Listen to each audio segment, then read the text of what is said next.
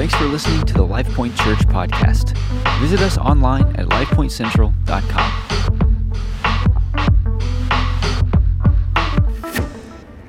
Good morning. Thank you. Please be seated. Thank you so much. It's been an honor to be here, as always.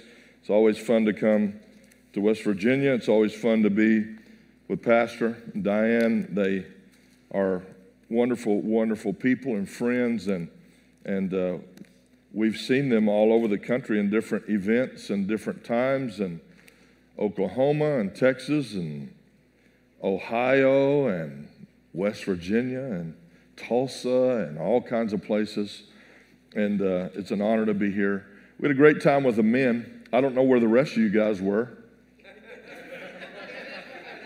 Oh, I did check my phone this morning, and I found out that Friday and Saturday was the official, there's always an official day or weekend, right? They put this stuff on the weekends. There was an official Give Your Goldfish a Bath weekend. And so that's where we missed you guys. So make sure that you hit the next time. I'm going to give you a head start, have you turn over to Romans chapter 1 this morning. But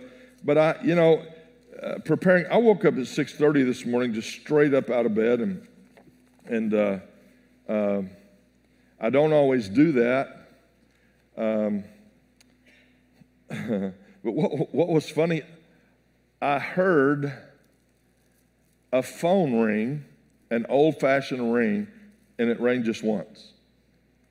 And my hotel phone, doesn't have an old-fashioned ring. It has one of those digital rings.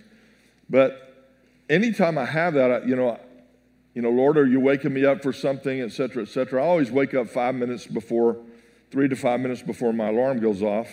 And my alarm goes off at different times. I don't wake up the same time every day because in the last 10 days, I've been in 4 time zones.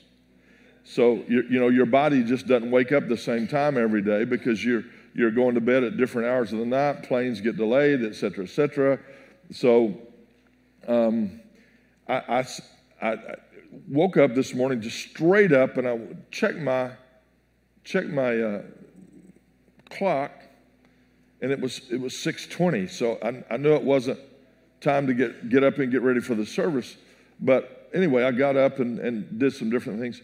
But many times I'll see different things going on and sense different things. And I thought about heaven and what it's going to be like. And we know a lot from the Word of God what heaven's going to be like, but we don't know truly the fulfillment of it. It's far, far greater than we think it is, or than even the Bible can comprehend and record for us. But I thought, getting up to the pearly gates, that's going to be pretty special. We've heard all about that, how beautiful they are. And I was welcomed in this vision I had, and it was really, really special. And it was just so beyond my wildest imaginations and dreams. And I'm walking around different people that I know were greeting me and I've had a relationship with, but then I noticed these clock-looking things all around, hanging just in midair and on any building or any fixture of any kind, just hanging, different sizes, different things, and that's all I can describe. I know there's no time in heaven, but that's all I could describe. It looked like a clock, so I know there's no clocks there,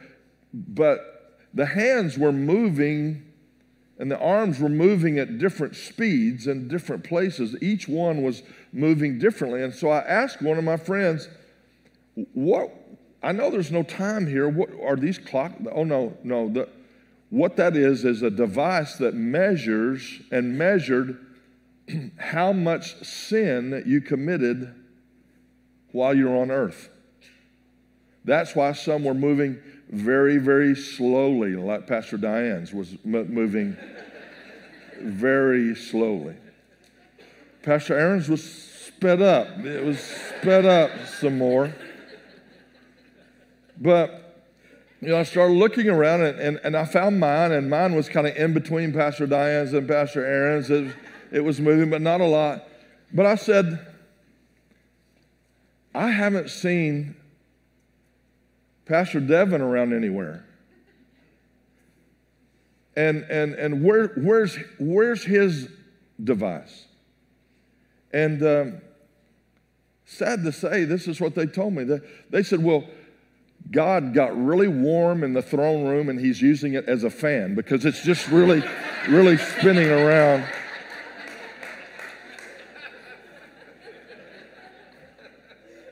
Now, I may not have a microphone the rest of the service. I don't know if he's back there or not. No, well, you know that's not true about Pastor Devin because he's a special guy. But I did find out something up there. I asked, a question that we're probably all going to ask, and that is, what is eternity? Because we have no reference of eternity here on earth. We're time conscious. Your phone has a clock. We're so time conscious. And, your car has a clock, your office, your home, your microwave, your oven, everything has a clock. We're so time conscious here. But in heaven, there's no time. So what is eternity? And this is what they told me. They said, well, the only thing you can relate to that can be eternity is 4 blondes at a 4-way stop sign. That's similar to eternity. All right, I better go on before I get in trouble. I was going to tell you my Steelers jokes. I'm from Texas. But I'll just tell you this. I was in Pittsburgh years ago at a friend of mine's. The church has turned over to somebody else now. He moved out back to California where he's from and the last 25 years. So this was back in the late 80s or early 90s, and that's when the Steelers were good. And so I was telling a couple of jokes. The Cowboys and the Steelers, had this big rivalry, played so much in the Super Bowls and different things. And so I'm telling these jokes, and the stage is probably another 3 feet higher than this stage, and it's a great big auditorium. And everybody laughed at my jokes. Some, but there was one gentleman right here on the end, right here on the front. He had a scowl on his face. He did not enjoy not one thing I said. So afterward, at lunch, I asked the pastor. He said, well, your Steelers jokes were, you're right there on the edge of them just shutting you down and turning off the electricity and, sending you home. But I said, well, a lot of people laughed. He said, yeah, I got that. I said, but there's one guy that sits right down there on the end. He had this scowl on his face. And I said, who is that guy? He looks familiar. And the pastor said, well, that's Coach Bill Cowher's brother. I said, that's how I recognize that scowl. And he said, here's the problem, John. And here's the problem. He's our accountant that signs your check and counts your offering. So I'm going to be nice today. I'm going to be nice. Romans chapter 1. Now, I'm going to give you a minute to get there. What I want to talk to you about today is extremely important. We've just come through, and we're still in the woes of something very chaotic, something man-made, something manufactured, something weaponized against us, against the church, against our nation, against our previous president. They call it COVID-19, and they call it, this pandemic. However, it's not a true pandemic if you go by the true definition of a pandemic. It has now been discovered to be man-made. I knew that in the beginning by the Holy Spirit, but also by the physician friends that I have that know, virologists, different ones that know the truth, because it's a mixture. And many people believe that it was originally man-made in a lab in South Carolina, and it was stolen and taken to China. And it was even more modified to be extremely contagious. That's why you see those prongs out there on the end of those cells.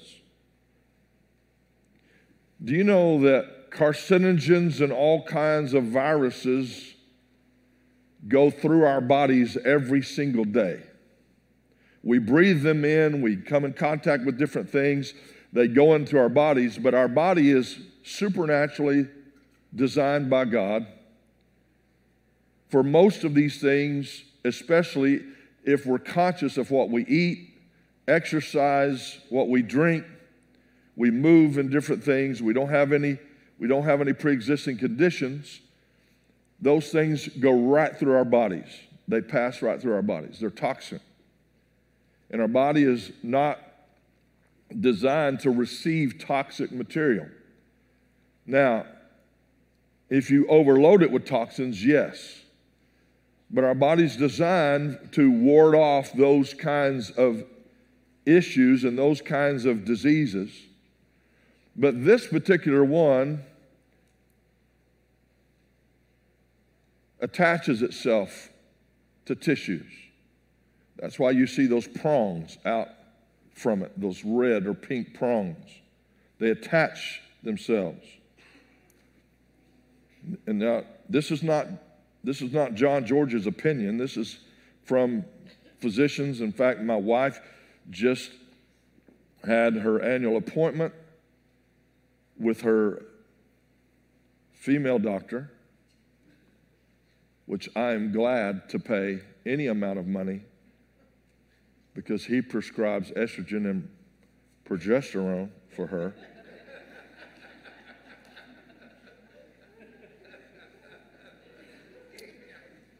That's why her doctor and I are good friends.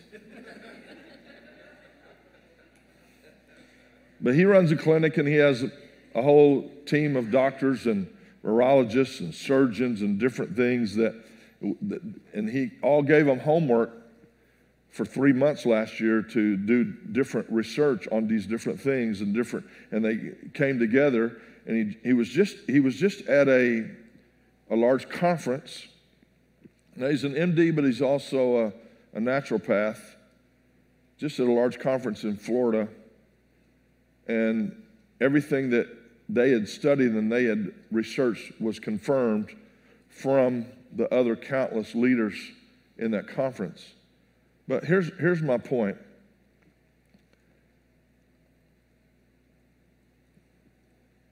The Bible tells us in 2 Timothy chapter 3, verse 1, in the last days, perilous times shall come.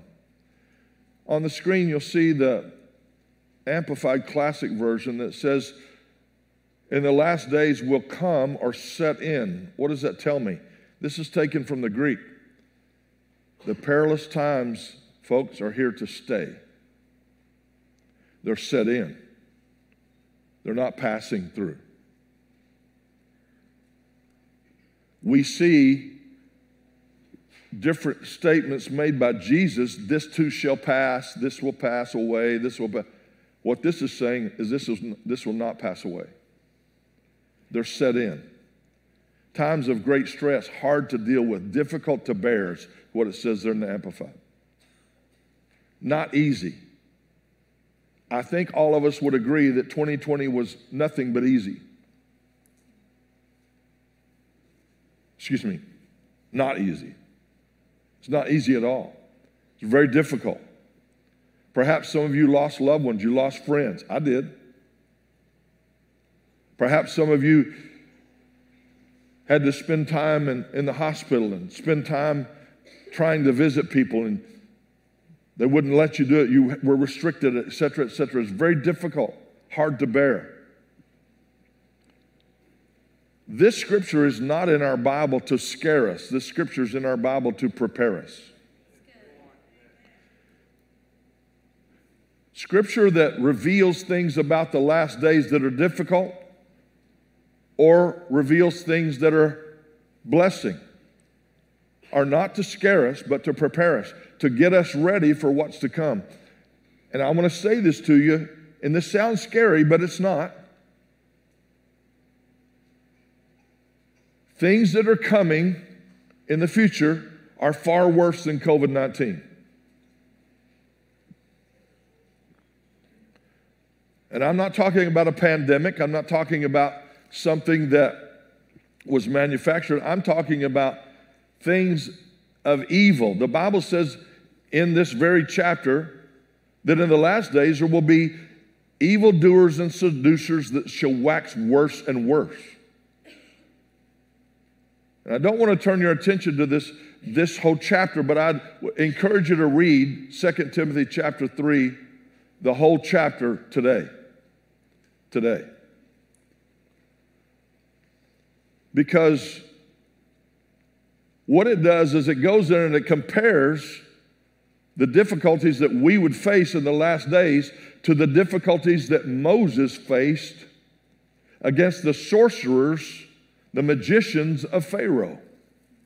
And he said, they will come to no end, or they will come to end, They will come to naught. In other words, they're going to be defeated. So just like it happened with Moses, overcoming Pharaoh and his magicians and all the soothsayers, the witch doctors, et cetera, the same thing's going to happen to us. And Paul is writing this to young Timothy, Pastor Timothy, and he says, don't despair. Don't be upset. Perilous times are here. They're difficult. They're hard to bear. But from a child, you've known the Holy Scriptures, which are able to make you wise unto salvation, and you're going to overcome these last days' perils. So the message is to alert us that perilous times are here and coming, but also the message is alerting us you're going to overcome them with the Scripture. You're going to overcome them with the Word, knowing who you are in Christ. Why? Because greater is He that's in us than he that's in the world. That's 1 John 4:4. And that's talking about demon spirits. And folks, we are living in a generation, in a time frame filled and dictated and dominated by demon spirits. Many of them are in Washington.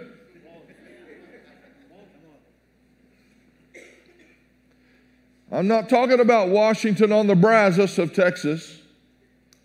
I'm not talking about Washington, PA. I'm talking about D.C.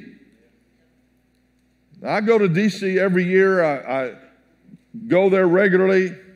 I prayed for every president at the White House, either in the White House or outside the White House, since Jimmy Carter. I've wanted to cast some things out of some of them.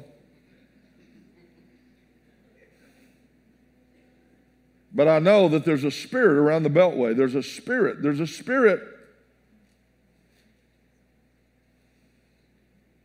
In Charleston, West Virginia. There's a spirit in Austin, Texas. There's a spirit, evil spirits that operate and function around seats of government, state capitals, national capitals. Why? Because the enemy wants to attack governmental authority. I talked to the men about that yesterday. He has to come through legal channels that God has already created, the home, the church, and government, and he attacks those to try to tear down the godly environment that was ordained for our nation. And he does that for every nation. But what I want you to see is something very critical. You will not make it. You will not overcome if you don't learn to walk by faith.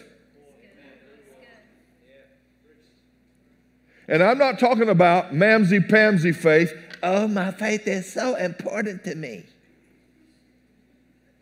You're not in faith if you say that. If you refer to God, your heavenly Father, as the man upstairs, you're not in faith. Come on. Or the grand poopah in the sky, you're not in faith. Hello? Because to be in faith, you have to have an intimacy with your Father. You have to have a relationship with your elder brother, Jesus. Don't try this at home, but if you were to try to go out this coming Saturday night and cast out devils without a relationship with Jesus and use his name, you're going to get your fanny whipped. You're going to get your clothes stripped off, and you're going to be another streaker, just like the 7 sons of Sceva got kicked out of town because they were trying to use the name of Jesus with no relationship. And I've seen it over and over and over and over. I've seen pastors try to use the name of Jesus and have no authority using his name. Why? Because they didn't have an intimate relationship with Jesus. But I've seen little grannies, 5'2", eyes of blue, little bitty things, use the name of Jesus with great authority and power. Has nothing to do with your bench press number. It has to do with your press. You're pressing in to who you are in Christ. Come on, somebody. Romans chapter 1, verse 16. We'll look at this just on the screen in the Amplified. It said, "For I'm not ashamed of the gospel or the good news of Christ, for it is God's power working unto salvation." Say God's power. So he's telling us that the gospel, the good news, what is the good news? What is the gospel? That God so loved the world, it's all in John 3:16. God so loved the world, God so loved you, God so loved me, that he sent his only begotten Son, that whosoever should believe on him should not perish, but receive everlasting life, eternal life. It's beyond the 4-way stop with 4 blondes. It's beyond that. It's even longer than that. That's a long time. But it's even longer. We got 2 blondes on the front, 3 blondes on the front row. I might get some tomatoes before the service is over.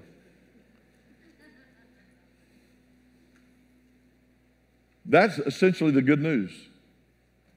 For all have sinned and fallen short of the glory of God. But that's not the end of the story.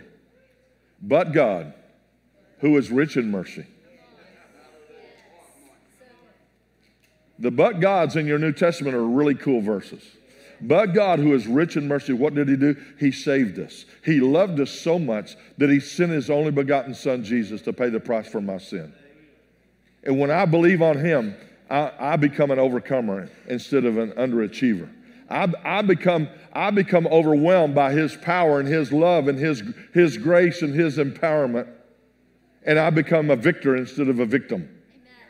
Christians that are victims and blame everybody else for their shortcomings and what's going on in their life, you're not understanding who you are in Christ. And you're not going to make it in the last days. You're not going to be an overcomer. You're going to be the underachiever. You're going to be the devastated one. You're going to be the one that's always taking instead of giving. You're going to be the one that's, what the Lord showed me years ago, you're going to be the pretender instead of the contender. We're supposed to be contending for the faith, not pretending we're in faith. That's Jude 3. We're supposed to be contending, fighting for the faith. But he says here, it is God's power. Say God's power. It's God's power working unto salvation for deliverance from eternal death. Just that is enough for me to serve God, that I get delivered from eternal death. That I live in a place filled with fire and brimstone, but my body never deteriorates. My body never dies. I just have to put up with the pain. I'm in torment. I'm in torture. The Bible says that hell is a place that continually burns. And where there's weeping and wailing and gnashing of teeth. There's no party there, AC/DC.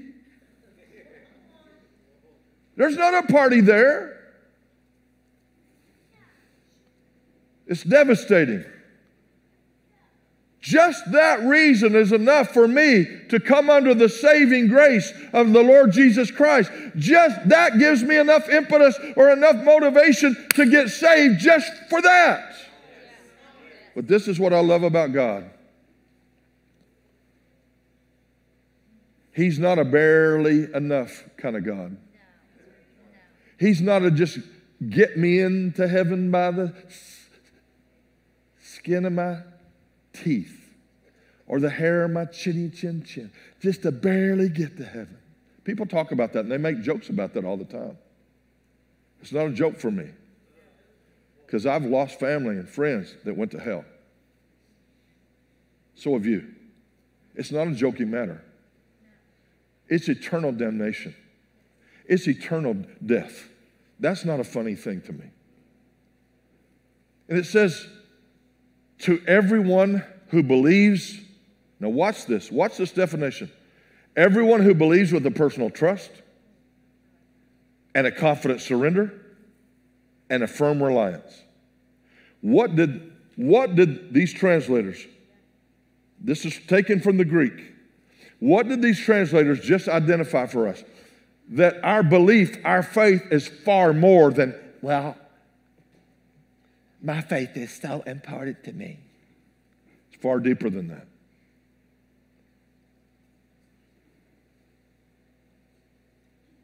It's a confident surrender.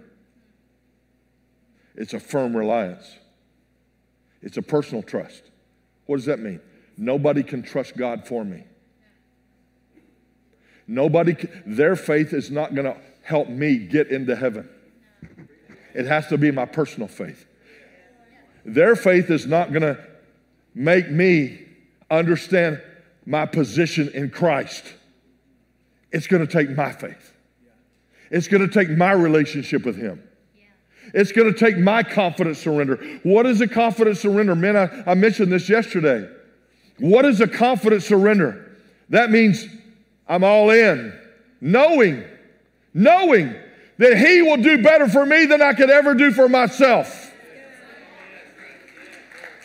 That's a confident surrender, that I'm giving my all. You see, I wasn't raised in church. I wasn't raised in a godly home. My parents separated when I was 4. My dad was AWOL. My dad never paid child support. My dad was a deadbeat dad. My mom was a drunk. She was a pill addict. My parents never opened the Bible. They never prayed with us. They never took us to church, not one time. We never even went to a wedding in a church. We never even went to a memorial growing up with our parents. We never went to church, period. Oh, they had a form of godliness. They had Bibles. So does a library, but it doesn't mean everything in there is saved. I guess school libraries don't have Bibles anymore. But yet, when something bad happens, like an active shooter gets into school, where was God? Oh, you kicked him out in 63, so shut up.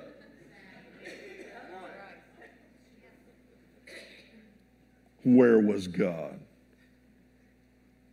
When Christians say that, it just screams, ignorant, ignorant, ignorant.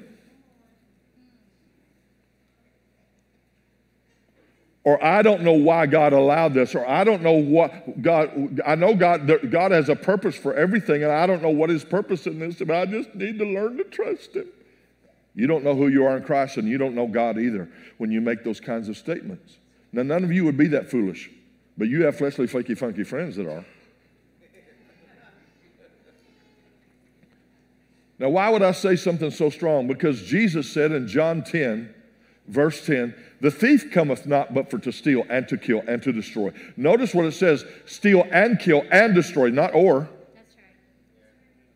The thief comes to steal and to kill and to destroy. And then he said, I am come that you might have life and have it more abundantly. So he says, he just tells us straight up, we don't have to question.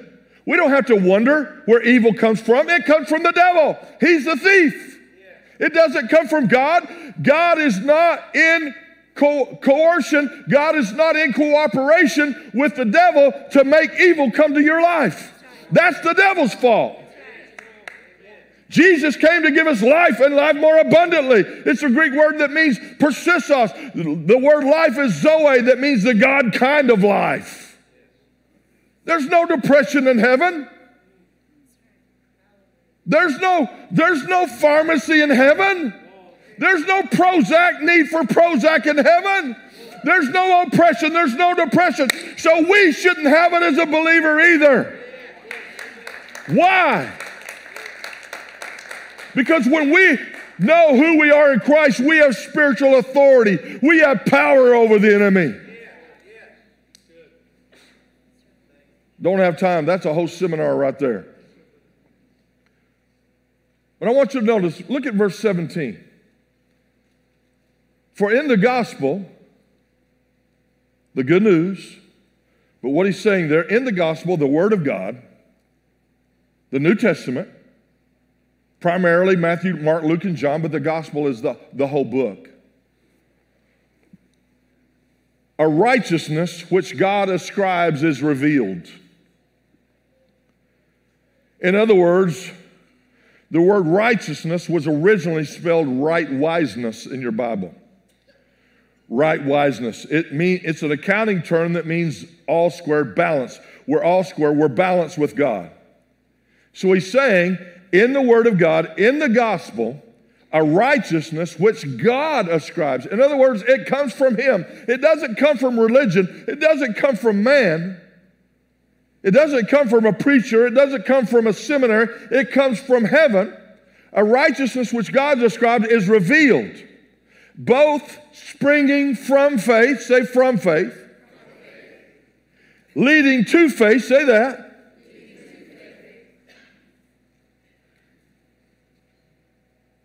disclosed through the way of faith, say the way of faith, that arouses to more faith, say that. So this faith stuff must be more than my faith is so important to me. Must be deeper than that. Come on. It must be far deeper than that. The Bible says the just, the righteous shall live by faith, and that's what this says in the King James of this verse. The righteous, the born again people, those who are saved are supposed to be living by faith. Can I borrow one of your phones? Thank you. You know, we use this primarily as a phone, camera, but really this is a computer. There's more technology, more power, bigger processor, faster processor in this pocket device than what they sent man to the moon in with. A computer back then was the size of a boxcar. For you young people who don't know what a boxcar is, that's a railroad car that you see.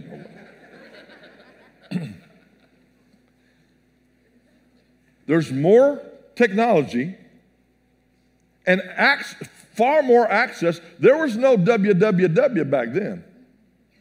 There was no World Wide Web. There was no internet. And computers were not as digital as they are now. They had some digitization, but for the most part, It was just tape. And they had to write the programs. They used punch cards. Anybody remember that? Punch cards. And only the government and the airlines had them. Nobody else had them. There were no PCs, no personal computers. Apple had, was barely around, and it hadn't developed anything that it is today. But here's my point. This is what most Christians do with what we call faith. They use faith as an app instead of their operating system.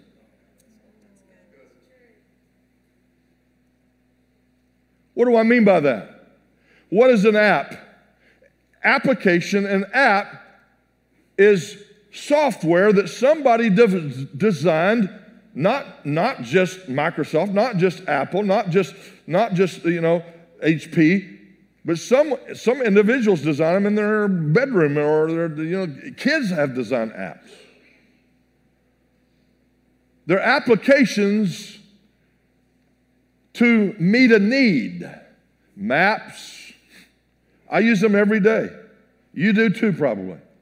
I use them every day. I use them for travel. I've got an app for airlines. I've got an app for hotels. I've got an app for all kinds of rental cars. I've got an app for all kinds of stuff. I've got an app I've got Gas Buddy app to find the cheapest gas nearest me, et cetera, to fill up my car instead of the $10 gas per gallon at the airport.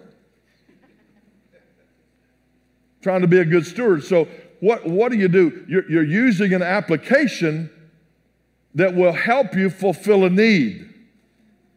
Well, that's the problem. Most Christians just use faith as an app to get a need met.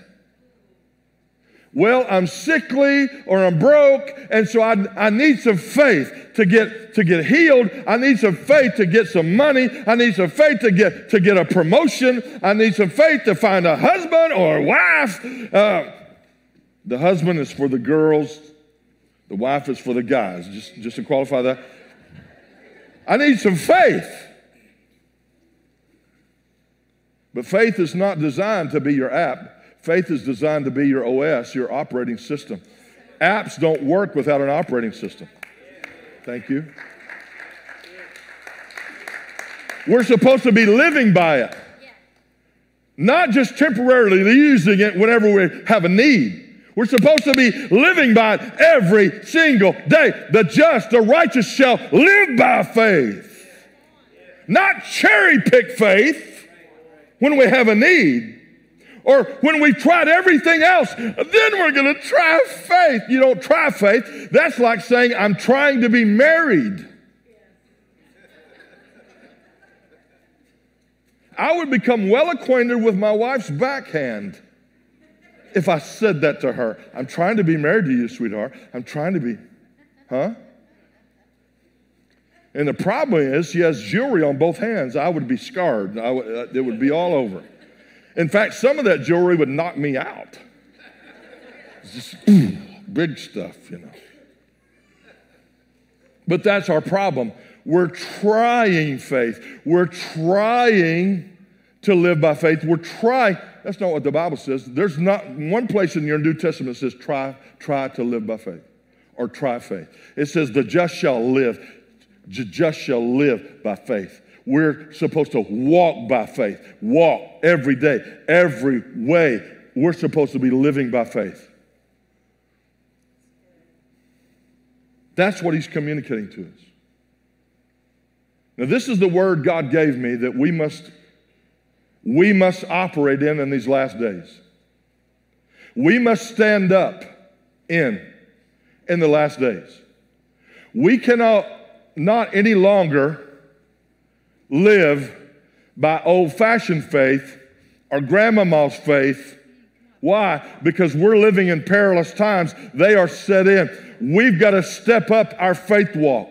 Many people, many Christians in the body of Christ, even right here in this room, have never walked by faith.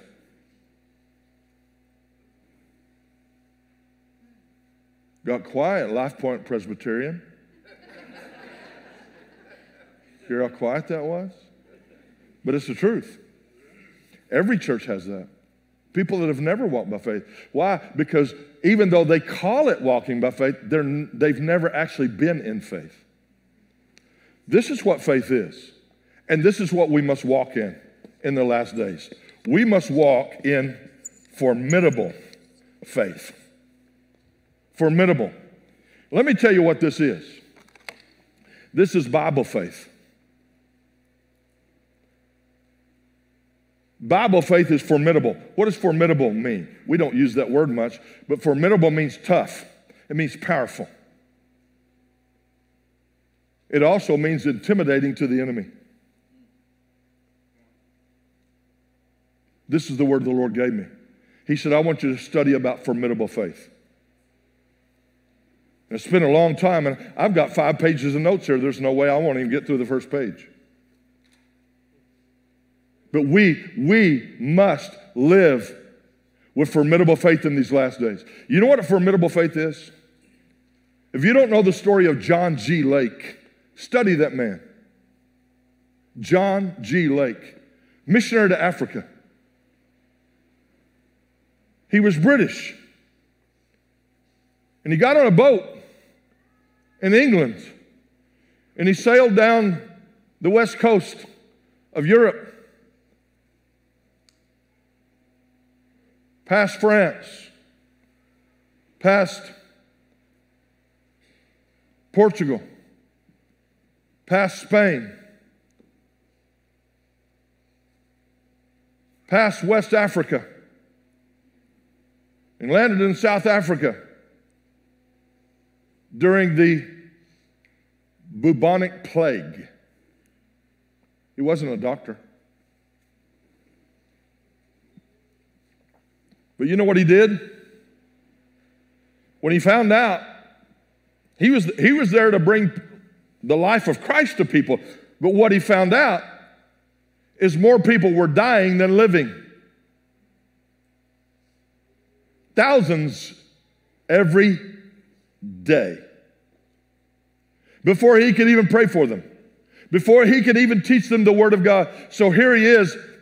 He's been thrust into a real pandemic.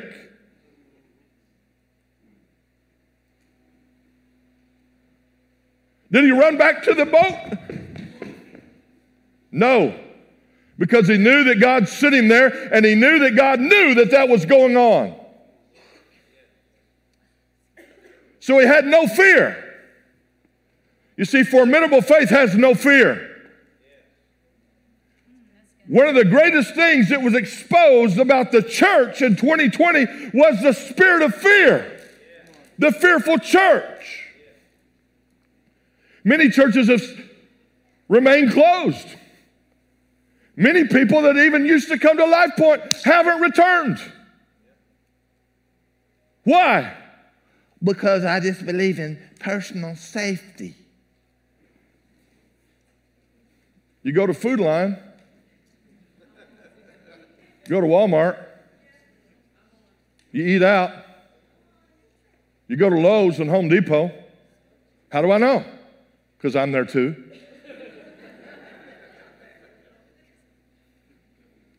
Hello? You go to work.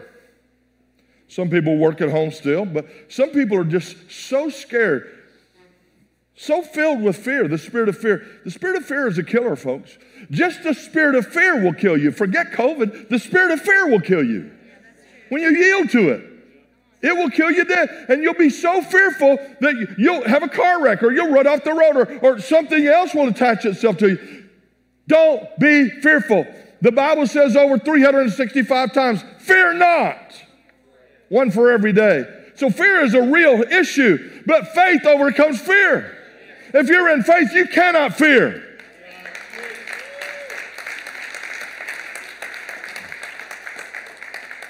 When Jesus said in Matthew 16, upon this rock will I build my church, and the gates of hell will prevail against it, there's not a footnote that says, except if there's a virus. except that there's a plague in Africa, a bubonic plague.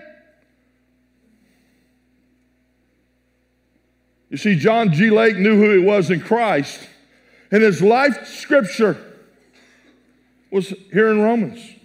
Turn with me. I didn't give this to the guys. Romans chapter 8. His life scripture, his whole purpose for being. Romans chapter 8, verse 2. For the law of the Spirit of life in Christ Jesus has made me free from the law of sin and death. This was his life scripture. This is the scripture that God gave him. Said, you're going to build your whole life on this verse. For God has not given you. You're not submitted under the law of sin and death. You are born again. The law of the Spirit of life in Christ is greater than the law of sin and death. That would include the bubonic plague. That would include COVID. So if you're living a life submitted to the authority of the Lordship of Jesus Christ, you have nothing to fear.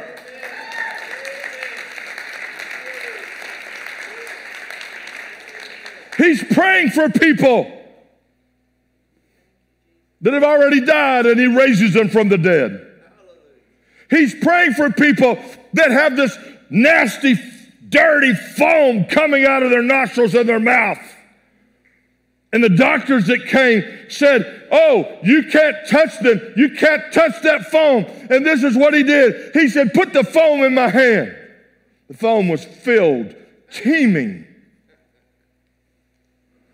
with deadly plague-filled bacteria.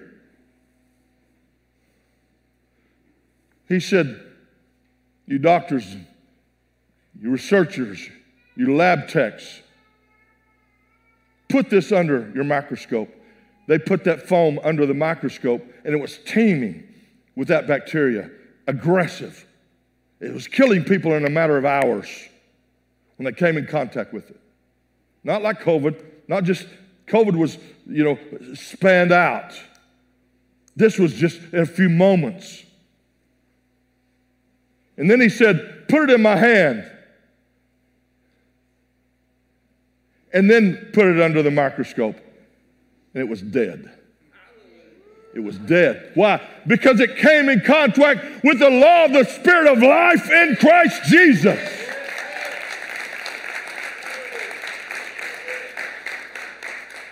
Well, I don't believe that. I hope you have a really good burial policy. So your wife or your husband doesn't have, or your kids don't have to go on GoFundMe and bury you. Folks, death is certain if Jesus doesn't come back before we die. Death is certain. You need to prepare for death. You should have a policy.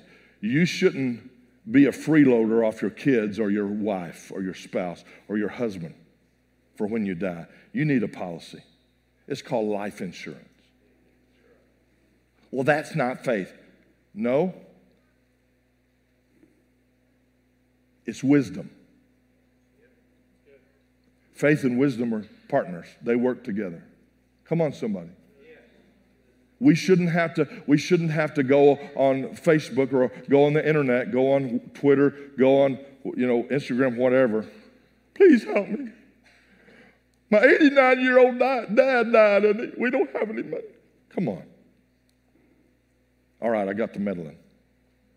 But this is common. This is common. Every week, every single week, I get a notice of an organization that's a faith organization that one of our fellow ministers has died, and they're asking us to send money to help with burial costs. Every week. Something wrong with that picture. Death is certain. Let's prepare for it. Let's fast some $9 Starbucks and put it into a policy, especially as a young person. Your life insurance policy is pennies a day. Pennies a day. Don't do whole life, do term life. Out at my table, we're selling insurance policies. No, I'm kidding. No.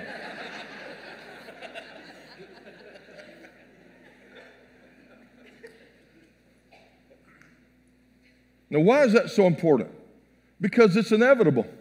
The Bible says, appointed unto man once to die. It's appointed that we will die. It is a part of life. As a believer, I don't have to fear death. That's what's amazed me about 2020. So many Christians are filled with fear. What are you afraid of? A virus? No. Most Christians are afraid to die. Why would a Christian be afraid to die? It is a graduation to glory. Why be fearful to die? Well, aren't you afraid? I'm not afraid of anything. Why? Because I have Jesus living on the inside of me. He said, I am the vine, you are the branches. Everything that's in him is in me. I never saw Jesus one time, oh my God, I'm running to the garden to pray because I'm in fear. Jesus was never fearful. He knew what was facing him. See, the body of Christ, we need to know what's facing us. We need to know this book well enough to know what's coming. Not only that, Jesus said about the Holy Spirit, John 16, you can study this. He said, he will show you things to come. The Holy Spirit will prepare you for things to come. That's right. We shouldn't be in fear for anything. Come on, somebody. Now turn over to 2 Timothy chapter 1, verse 7. Most of us know this by heart. The King James says, for God has not given us a spirit of fear, but of power and of love and of a sound mind. Look at the Amplified on the screen. He did not give us a spirit of timidity. That's the spirit of fear, timidity. In other words, timidity is not of God. Timidity is not a posture that a believer should have. My Bible says I think it says this, the righteous are as bold as a meow. No, not a kitty cat. The righteous are as bold as what? A lion. Christians should be roaring in these last days instead of hiding in these last days. We should be roaring. Our voices need to be heard in the ether, in the atmosphere, in Charleston, in Washington. The church has been too silent. We've been intimidated. Anything that's intimidating is not of God. You see, if we're walking by faith, we're intimidating to the enemy. Our faith intimidates the enemy. You see, the author of fear is Satan. That means that he's fearful himself. That's why he's so proficient at fear, and I know fear well. I told the men about that. My brother used to wake me up in the middle of a nightmare. Happened multiple times. 6 or 8 blocks down the street. When I got up out of our squeaky steel spring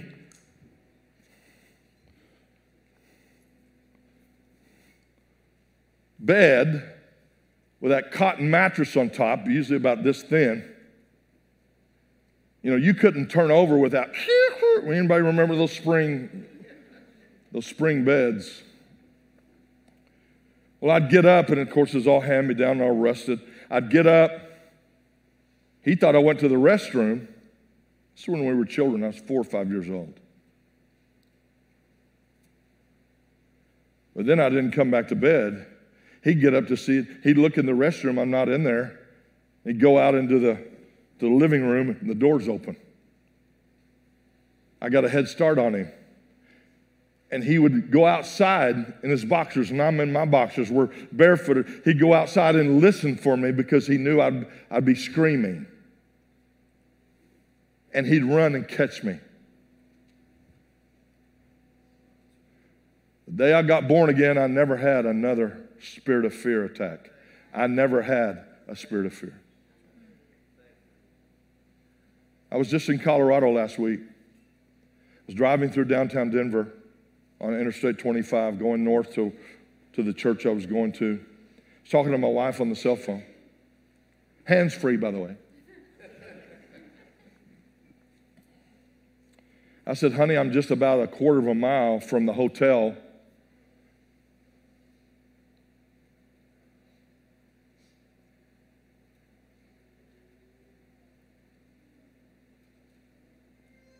Over 60 years ago,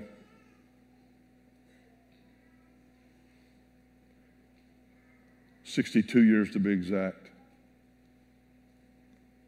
I was 3. And my dad took me. He was a professional rodeo cowboy, and he traveled all over, and we were at the Denver, they call it the Denver Rodeo, they call it the Great Western Fat Stock Show and Rodeo. It's one of the big rodeos in the winter. My brother was still in school, obviously. He's 4 years older, so he was 7 or 8. My dad took me with him to the rodeo. We're there a whole 2 weeks. My dad left me in the hotel room. I'm 3.5. He left me in the hotel room for 3 days by myself in a high-rise hotel. I can still see the hotel. I can still see the huge snowflakes coming down outside. It looked pretty. It was a big white building. It looked very pretty. But I'm glad they tore that hotel down because it had really bad memories for me. I would scream and cry myself to sleep every night unless the Cowboys next door, who back in the summer I was at the Pro Rodeo Cowboy Hall of Fame where my dad is also enshrined. And I saw these 2 men in the Pro Rodeo Cowboy Hall of Fame that were rooming in the room next door. And I knew them, I knew their children. And they would knock on the door. John, come sleep with us. And I would go and get in bed between them or sleep on the sofa that they had so they could get some sleep because they're riding a bull or a horse tomorrow or 2. You see, I know what real fear is. My dad put me in that hotel room, and he'd go ride his stock, bulls or horses, steer wrestle or bareback riding or bull riding, and he would just send up room service to me to eat. And instead of coming back to the room and staying with me or let me stay with him, he would go down in the lobby and gamble away his earnings. You see, my dad's in the National Cowboy Hall of Fame in Oklahoma City. He's in the Pro Rodeo Cowboy Hall of Fame in Colorado Springs. He's in the Texas Rodeo Cowboy Hall of Fame in the Stockyards of Fort Worth. He's in the Cheyenne Frontier Days Cowboy Hall of Fame in Wyoming. But he's not in the Husband Hall of Fame. He's not in the Father Hall of Fame. Why is that? Because Jesus was not his Lord. If Jesus is your Lord, he's going to extract the stupid out of you. He's not going to let you stay the same way you are. My dad earned and won millions of dollars.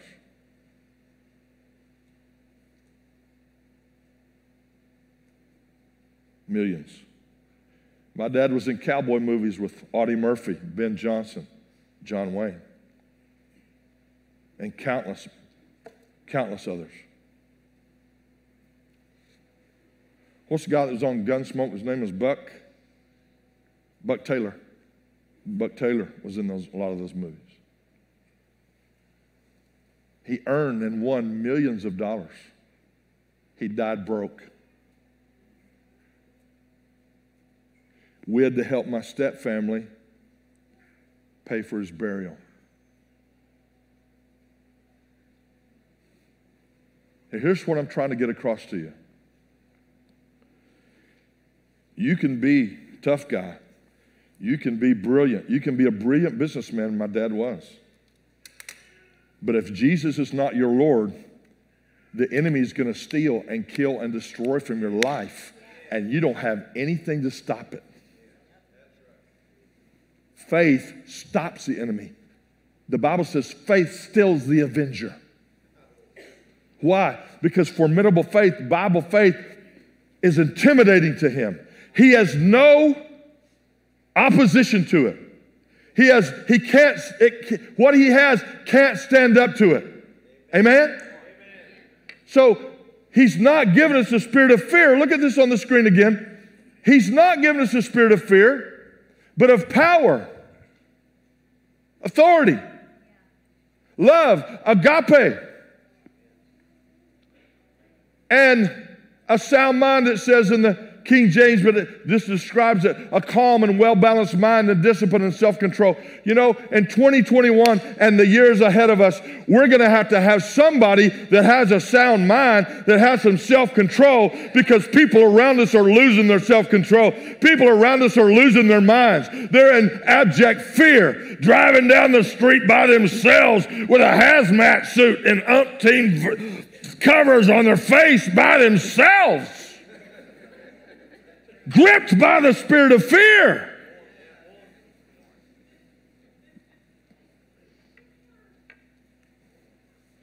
Breathe. Air. It's healthy for you. I won't get into that. But as I close, I want you to turn over to Hebrews chapter 10. Hebrews chapter 10. Anybody get anything yet? What does it mean to be formidable? It means to be tough and powerful, strong, intimidating to the enemy. Formidable faith is not what some people think. Well, I've already tried faith. It just wasn't for me. Then you never were in faith. Or people have asked you, how can you believe in something you cannot see? Well, faith is a substance, it says in Hebrews chapter 11. It's a substance of things hoped for. But how can you believe in something you cannot see? You do it every day, thousands and upon thousands of times. You can't see with that device in your lap, your tablet, your phone. You can't see the technology behind that. You can't see the software. You just see the results of it. You can't see the signal that's communicating back and forth. You can't see the thousands of signals that are in this room right now, but they're very real. We believe in things that we cannot see all the time. I can't see your brain, but I hope that you have one. We can't see the oxygen we breathe, but we rely on it every day. Well, I could go on and on and on and on. I was in a church outside of Houston not long ago. It's the only church I've ever been to that has a wind sock. You know what that is? They normally have it at airports. You know, it's that orange thing, and it catches the wind, and it tells you which direction the wind's blowing from, right? It's the only church I've ever been in that has a wind sock in the parking lot. I said, why do you have a wind sock in your parking lot? They said, well, as you already know, we're the only church left in our town because we're on top of this great salt dome filled with natural gas. And many times there are explosions because the natural gas ignites, and that's what these cracks are in the ground. The natural gas comes up from and there's these explosions. And one Wednesday night I come out of that church, and we're just talking out in the parking lot before we get in our cars and go our separate ways. And I hear this explosion. It's a mile away. And I hear this missile.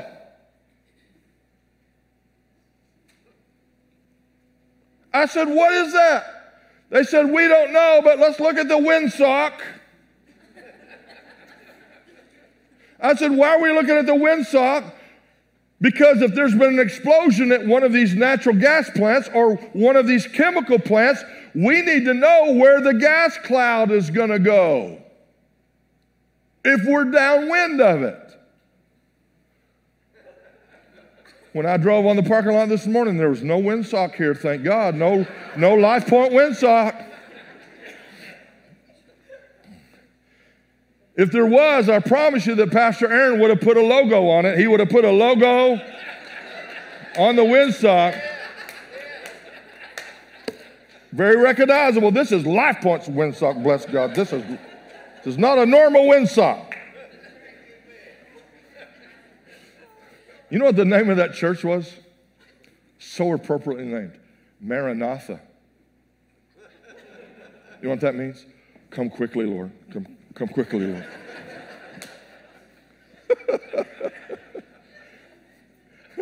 So appropriately named. But watch this. We're seeing something here in Hebrews chapter 10 that's extremely important. I mentioned this to the men yesterday, and it wasn't in my notes, but I knew we needed to turn to it. It says on the screen, but the just shall live by faith. Oh, we've seen that before. My righteous servant, or those who follow me, shall live by his conviction respecting man's relationship to God and divine things. Let's stop right there. What? Believers, my righteous servant, shall live by his conviction.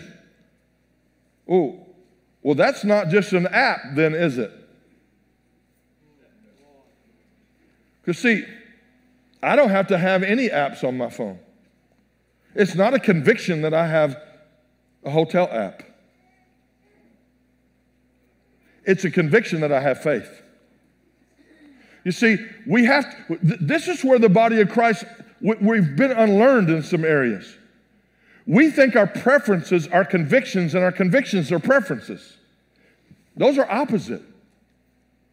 In other words, I don't have a conviction that I have to eat Mexican food today.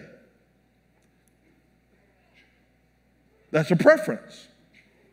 I'm not saying I want to eat Mexican food in West Virginia, trust me, but I am from Texas.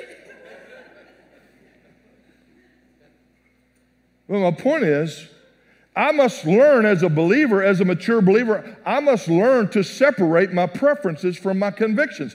My convictions are non-negotiable. Do you know that your Bible is full of convictions?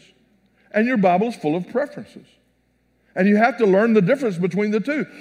God has some convictions. In other words, some non-negotiable truths that he will not compromise. And we see it all through the Bible. It was a conviction with God that kings acted like kings and priests acted like priests. So when King Saul tried to perform burnt offerings and sacrifices, instead of waiting for Samuel, he lost his reign over Israel, didn't he? Why? Because God said, you're a king.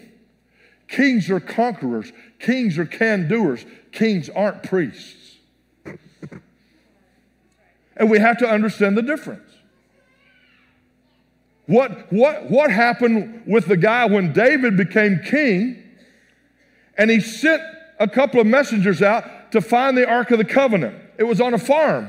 It was in a cart. So they were bringing the ox cart with the Ark of the Covenant, God's presence, back into Jerusalem.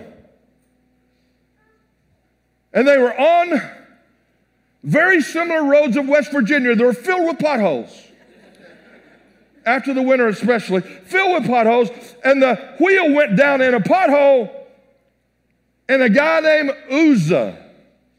Aren't you glad names don't pass down forever?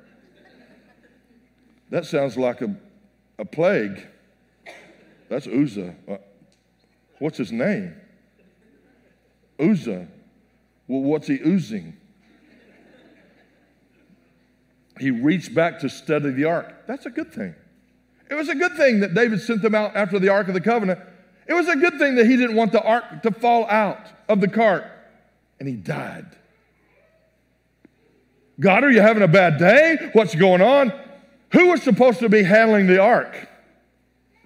The priest, not soldiers. Only the priests.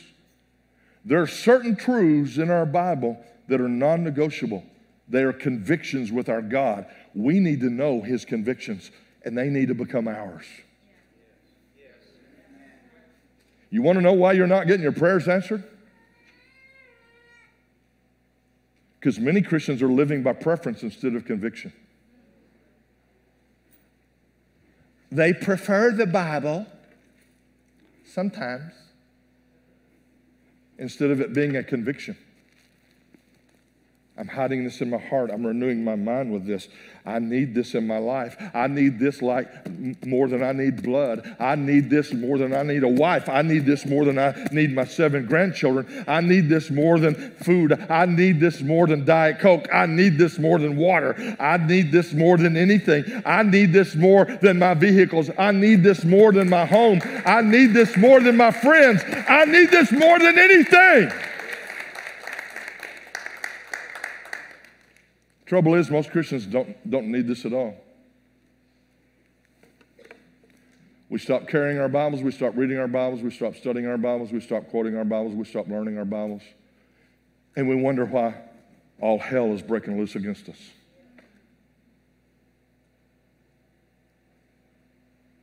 A notable preacher who has a notable preacher father. Reason I say that, because he was taught better than this. This is what he said 2 years ago. By the way, his church is still not reopened. This is what he said. He has a great following online. He has a great following on TV. But this is what he said. The church would be just fine without the Bible. He said the Bible is the biggest problem in the church. Let me tell you what the biggest problem is in the church. Ignorance of what's in the Bible. That's the biggest problem.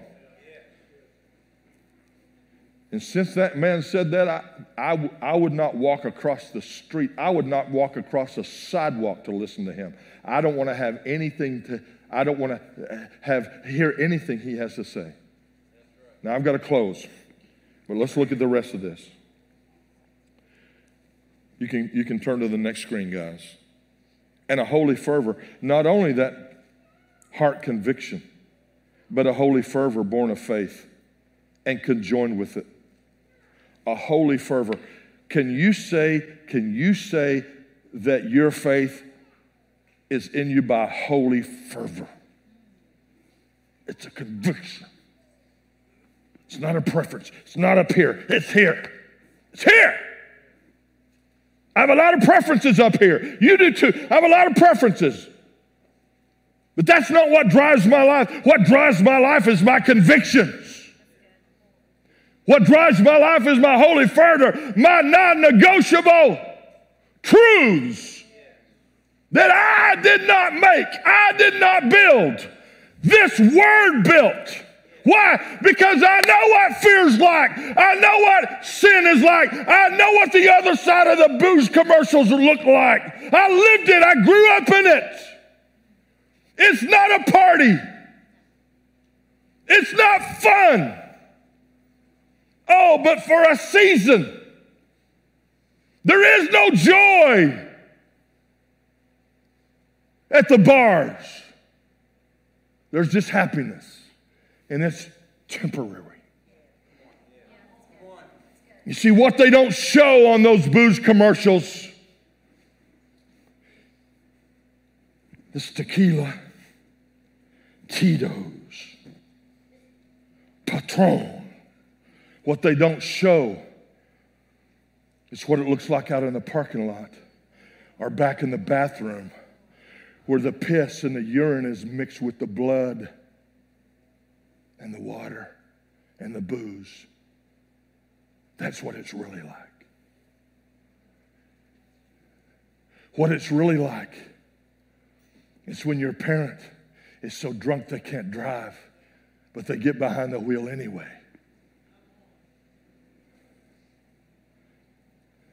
And people die. If they don't die, it's because your older brother had enough wherewithal to pull your mom from behind the wheel before the car ran into the oncoming traffic.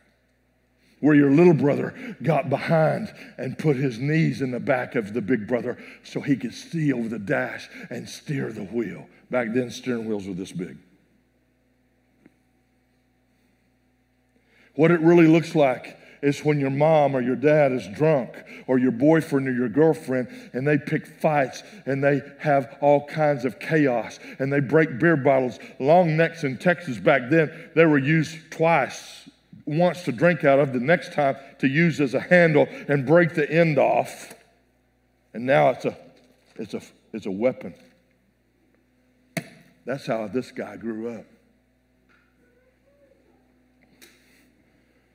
But my God, but my God, but my God.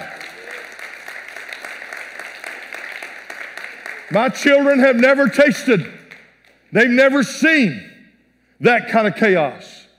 They've never cried themselves to sleep in the spirit of fear. They've never had the boogeyman visit their bedroom. They've never had, why? Because the devil doesn't stay around our house. We kick him out. We don't watch the living dead or the walking dead or the ghouls and the goblins. People are now living out Halloween every night in their living rooms. And you don't think the spirit of fear is going to gain entrance into your child's bedroom? No, you're bringing and inviting the spirit of fear. Come on in, instead of standing against and casting them out. Our children have enough to deal with. But wait a minute. I prayed that prayer and now I lay me down to sleep. What scripture is that prayer taken from? If I should die before I wake, I pray the Lord my soul to take. That's something your child doesn't need to be hearing or praying in the dark. Putting an attitude that they might die before they wake up the next day. Come on, somebody. Now look at this next verse and we'll close. I'm sorry, but let's back up to the last screen. It says that holy fervor born of faith can join with it, and if he draws back and shrinks in fear, say shrinks in fear. If we shrink in fear, my soul has no delight or pleasure in him. Now look at the next verse. But our way, say our way.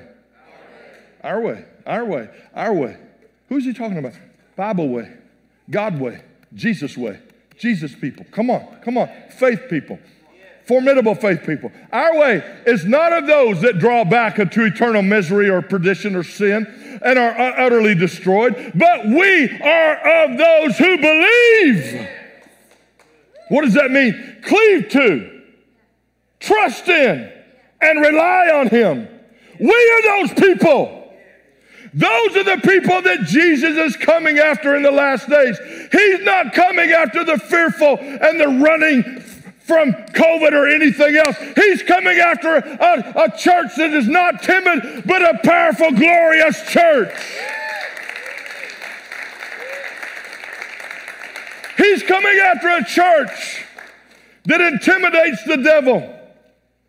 But just like I said to the men, too many Christians are trying to defeat and overcome a full-time devil by being a part-time Christian.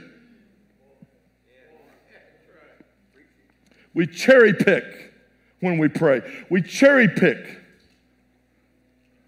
when we read our Bible. We cherry pick when we meditate on the Word. Yet we want God to be our errand boy. Let me tell you something between the Old Testament and the New Testament. This is the biggie. Obviously Jesus. But here's the biggie. Instead of begging God to deliver us, Jesus gave the authority to us against the devil. He gave us the authority to speak to our mountains, to command our mountains.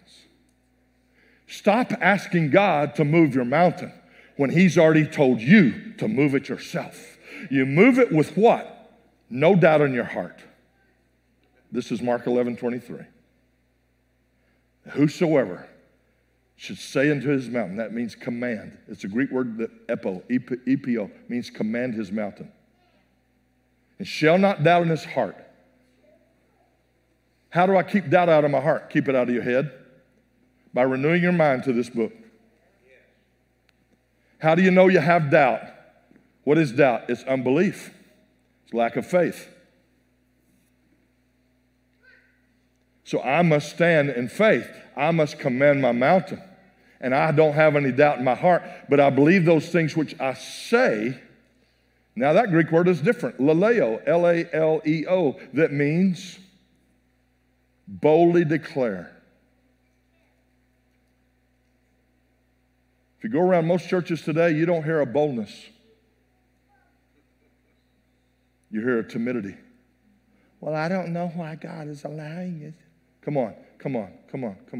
Did you ever hear Jesus or read that Jesus said that one time? Never. Any disciple? Yeah, before they were born again. But after Acts 2, they never said anything like that again. You look at the Pauline epistles, never any doubt, never any questioning. Come on. Don't know why God did, no, none of that. Come on. Before, yeah.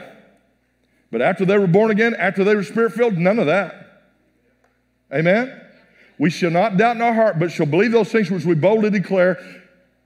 We will have whatever we say, is what Jesus said. These are the words of Jesus. And verse 22 says, have faith in God, or have the God kind of faith. He's saying this is the God kind of faith. That's formidable faith. That's the God kind of faith. What is that word? He shall have whatever he says. L-E-G-O, Lego. He shall have whatever he builds with his words. Our mouths need to get saved. How does that work? Our heads need to be renewed. Our spirit man got renewed, but our heads didn't get renewed yet. That's up to us. I've got to dig into this word. I've got to renew my mind by the truth, by the word of God. That's the difference between my brother and I and so many of our family members. They never actually dug into this. But y'all are preachers. We weren't preachers. The day we got saved, they gave us a Bible, and we started tearing it apart.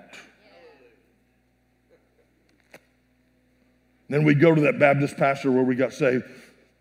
What does this mean, this power stuff? Oh, that's done away with. So you mean that tongue stuff is done away? Oh, yeah, that's done away with. We found out that it's not done away with. Paul said this is not only to you, this is for your children and all that are afar off. All that are afar off. It's for all of us. The power of God. We need the power of God more now than Jesus needed it back then on earth. We need the power of God now. Come on, somebody. We've got to have more of the Holy Ghost now. And people are kicking the Holy Ghost out of their services. We need to have the Holy Spirit now. We need to have those kind of worship songs that we sang earlier. Spirit move now. Spirit move in this room now. Come on. But don't make a mistake. Don't make a mistake that it's just in a building. It's this room. This is the temple of the Holy Ghost, not a building. We're the temple of the Holy Ghost.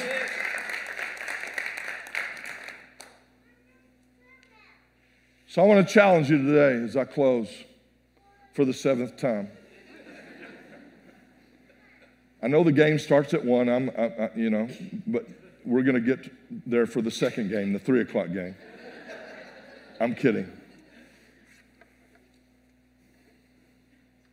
It's time for the church to rise up and be the church. It's time for the church to stop pretending and start contending. It's time for us to get in the fight. We didn't pick the fight, I told the men. We didn't choose the fight. I don't like fights. Even though I'm the little brother, you don't have a choice. Either fight or lose. We're in a fight. The enemy picked the fight. The devil's the fighter. He's the contender. But this is what I love. Isaiah 49:29 says this. 49:25. This is what God said. I will contend with those that contend with you. In other words, the enemy that is fighting you, God will stand with you against him. But we need to be in the fight. This is the problem with many in the body of Christ. Too many Christians are spiritual conscientious objectors. We don't want to fight. I don't want to. We didn't pick this fight, but we better win it. We better win this fight, or we'll lose everything that's near and dear to us. And that's happened in 2020 and 21. That has happened. People have lost everything that is near and dear to them. They've lost their family. They've lost their homes. They've lost their jobs. They've lost so many things. They've lost grandparents. They've lost grandchildren. They've lost all kinds of things. Why? I had a good friend just down the street from our ministry. Good Baptist brother. He's an All-American baseball player. I played against him. He's a good man, godly, wholesome.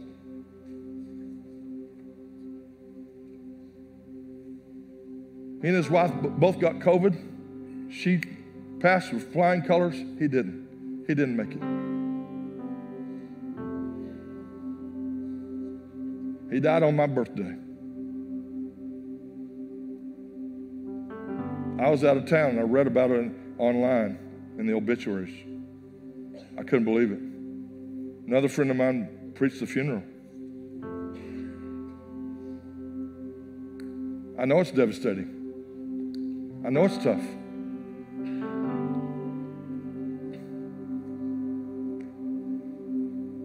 But this is not a time for passivity.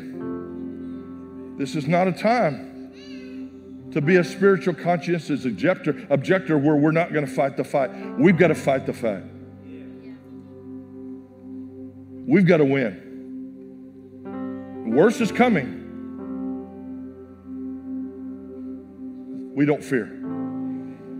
I said, we don't fear.